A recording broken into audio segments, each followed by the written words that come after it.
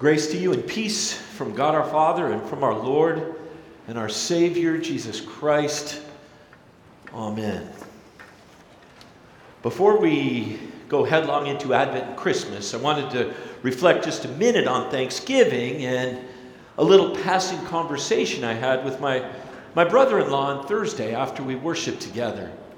And the worship on Thanksgiving morning was just fantastic. It put me in a great place for the day. It brought a sense of peace to me. It allowed me to center on what I needed to be focused on in the afternoon, relationships and people and love and being the host for the day with my dear wife. Just so grateful that we were able to be together. Now, my brother-in-law is always the last one there and the first one to leave. And he just is kind of mellow. When he engages fully, and it's just kind of fun to have him around. And I hadn't thought of the fact that normal hadn't been normal until he came up to me at our doorway and embraced me. And he said, "Tim, it's been 3 years since we've been here for Thanksgiving." And his face was flushed, and he had tears welling in his eyes, and a big, big smile on his face. He said, "It kind of feels like normal." We had all the family except for my one nephew and his little boy and his wife. We had family and friends, kind of like normal. They ate a normal amount of food. They drank a normal amount of wine. They had normal amount of leftovers that we shared. It just seemed kind of normal. And it didn't have all the falder, all the anxiety of who can come and who can't, who's going to wear this, who's going to wear that, do we have this and have that. It just seemed normal.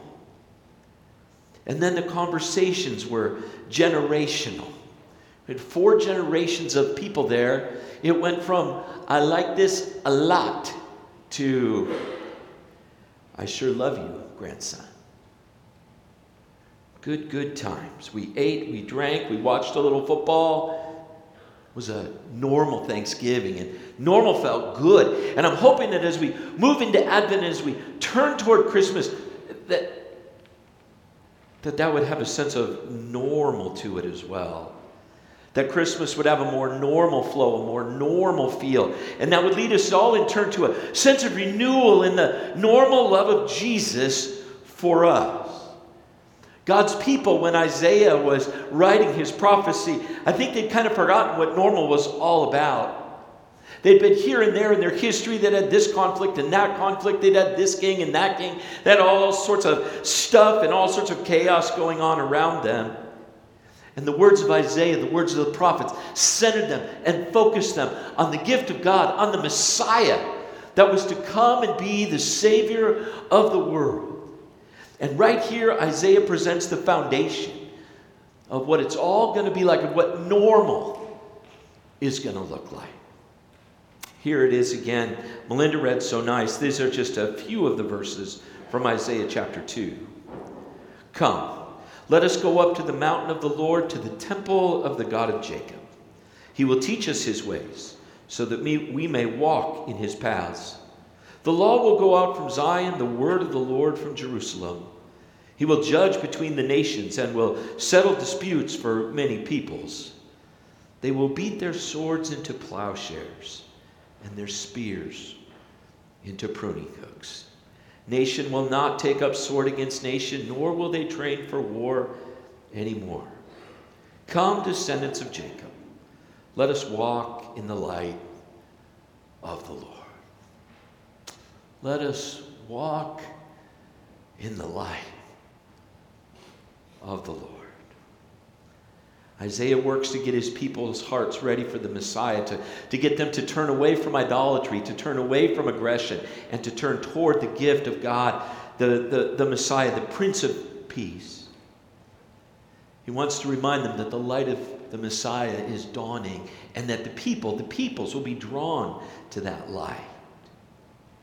And so as we think about moving from Thanksgiving to Advent to Christmas and moving into 2023, there's 4 things that I'd just like to call your attention to think about a little bit And those are what we are turning from and what we're turning to according to the word of the Lord.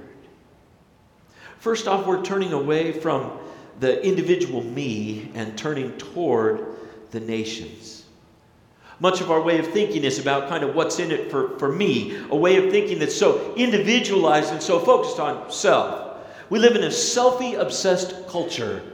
I was mortified to go into the chapel of the Holy Sepulchre and see people with selfie sticks taking a picture. I'm like, you've got to be kidding me. It's one of the most sacred places in the history of the world. And you're obsessed with yourself. Your face at the center of every picture. We live in kind of a selfie culture. And so when we say turn away from self and turn towards other people, to turn away from an idea of what's in it for me to how are the nations affected is a big turn. And it's a turn that's made for us in this text. The Messiah who was coming was not just for a little band of people. He would be for the nations. And he would unite nations and people by his grace. He would be a uniter who would draw people together, not a fighter or a negotiator. But the Messiah would be a uniter of nations, of people groups. And he would redo the whole way people looked at themselves and one another. No longer playing defense from the world, but in drawing people to the Messiah, God's people would play offense in shining the light of the Messiah, the Christ, into the darkness of the nations. And so Isaiah doesn't talk so much about me, I, everything that affects me, every emotion, every feeling, every thought, every opinion that I have. Rather, Isaiah focuses on the light of the Messiah coming for the nation. And the idea of the people of God being bigger than just me and God together, or the Lutheran Church, or the Catholic Church, or whatever flavor of Christianity you want. The focus of the light is that it is shown upon the nations. And so we turn from the individual me and what I got to have and what I like to the idea of God for all and what that means for us. Secondly, we turn away from following my ways and we turn to his paths. I always have a way I want to do things. And I would offer that most often the way I want to do things is always right. That's always got it figured out. And I like to do things my way. And the older I get, the more ingrained I get in the way I like to do things. But it's bad for my brain and it's bad for my heart. And I know that.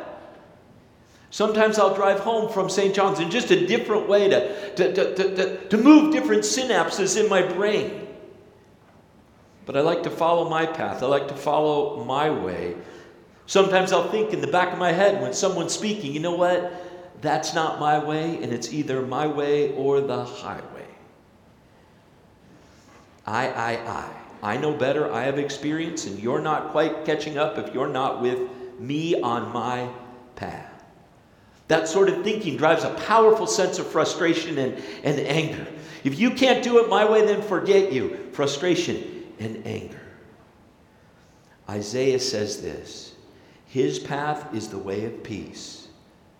Teach us his ways and walk in his path, Isaiah writes. Do you join me in being willful? Do you join me in having it all figured out? Do you join me in just taking God's word and God's path when it works for you? And when it calls for sacrifice or pain or going against an opinion or attitude we have, you say, time out. I'm done. I'll bring that Bible piece, I'll bring that word of God in when it fits a little more closely with where I'm at and how I feel, rather than letting the word of God drive who we are, our thoughts, our behavior, and our words. We turn away during this season from our own ways and turn to the Lord's path. God drives our lives, not like a comfort dog that sits on our lap when we need him, but like someone who loves us and puts his arm around us and says, here's the light, here's the path, let's go together. And during this season, we have a unique opportunity during the year to focus on the previous 11 months and to let the light of Christ and the light of his grace shine on where we've been and then to turn around and shine the light of God's love, His hope, His providence into 2023. And let that be our guide. Then we can look at ourselves and other people and the world through the lens of God's law and God's love, which allows us to turn away from our own sin and turn towards the righteousness of the Lord. Turn away from my own ways and follow His paths. Third, turn away from aggression and turn to peace. Israel's history was so focused on conquering and being conquered. Every time they turned around during David's reign, they had to go and fight the Philistines. And then in Jeremiah's time, in came the Babylonians, and they had to clobber them. But they got clobbered and taken away to Babylon. Aggression and no peace. Conquering and being conquered. One generation had to fight the tribes. The other were taken off. Ebbs and flows of aggression and aggressors. This country powerful. This person powerful. But the Messiah promises more. Normal will be that implements for war are pounded into implements for peace. The Messiah's normal will be peace. Peace with God and peace with people. The idols of the people, when Isaiah wrote, were easily manipulated and hard to please. And so people did all sorts of gross and sick things to try to please a God that didn't exist. But God promises through the word of Isaiah that the Messiah would turn from aggression and having to please God to having God be satiated in the gift of His Son, the Messiah, and God being turned toward people with grace and love and mercy and forgiveness, so that peace in the kingdom of God is normal. It's hard to say that after the season we've been through, that the headlines wouldn't be about wars and rumors of wars. That even some of our thoughts wouldn't be about, well, how can I get or how can I get back? And how can I be a little more aggressive and kind of get what I need out of this relationship, out of this system, out of this individual? Isaiah says the day is coming where the Prince of Peace will rule. And that we who have peace with God through faith in Jesus Christ will ultimately be received into the place where peace is normal and status quo is peace with God. And until that day, we live with the peace of God in our hearts. Paul writes, the peace that transcends all understanding is ours in Jesus Christ. And so we turn away from that aggression and we turn towards peace until maybe we close our eyes on December 24th and we sing those marvelous, marvelous words, sleep in heavenly peace.